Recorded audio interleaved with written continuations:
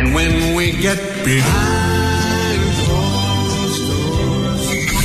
1395, Adelaide's 5AA. This is Richard Pascoe. And yes, thank you for joining me again on a Saturday afternoon on 5AA. A great show for you today. Now, I talked to a gentleman during the week who was very impressed with his daughter, who's written a couple of children's books, and he showed me the books, and I was impressed too, and I thought I'd better have her on the show. So, Julie Watkins, good afternoon to you. Hi, how you going? Now, we've just got problems with your phone. Just hold on 1 second for me, Julie, while we fix your phone. Okay. Right. Can you hear me now? Oh, I can, yeah. That's better, yeah. Now, you've written these wonderful children's books. Yeah, that's right. So just explain to the listeners why you wrote the books in the first place. Sure. Another outcome is about newborn screening. It's funny, isn't it?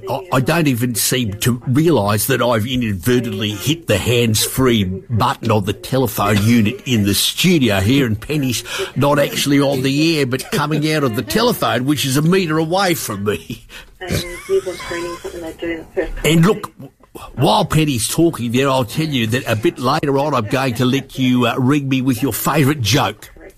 But my favourite joke at the moment is that I run a business which is very successful, and it's called the Adelaide Tech Guy. And the irony of that is I specialise in problems with your phone. That's funny as well. Gosh, you'd think by now Josh would have come running in to fix this, but maybe he's thinking, well, you're the Adelaide Tech Guy. It's much more fun if I just watch you stew in your own juice. Gosh, you've got to say, don't you, that if you were writing a comedy sketch about someone having trouble with a phone call, this stuff just writes itself, doesn't it? You don't have to make any of it up. You just write it down the way it happened and let it develop into a complete parody of itself, just crying out to be made fun of. Thanks for talking to us, Julie. All right, thanks. Oh, Josh, it's working now.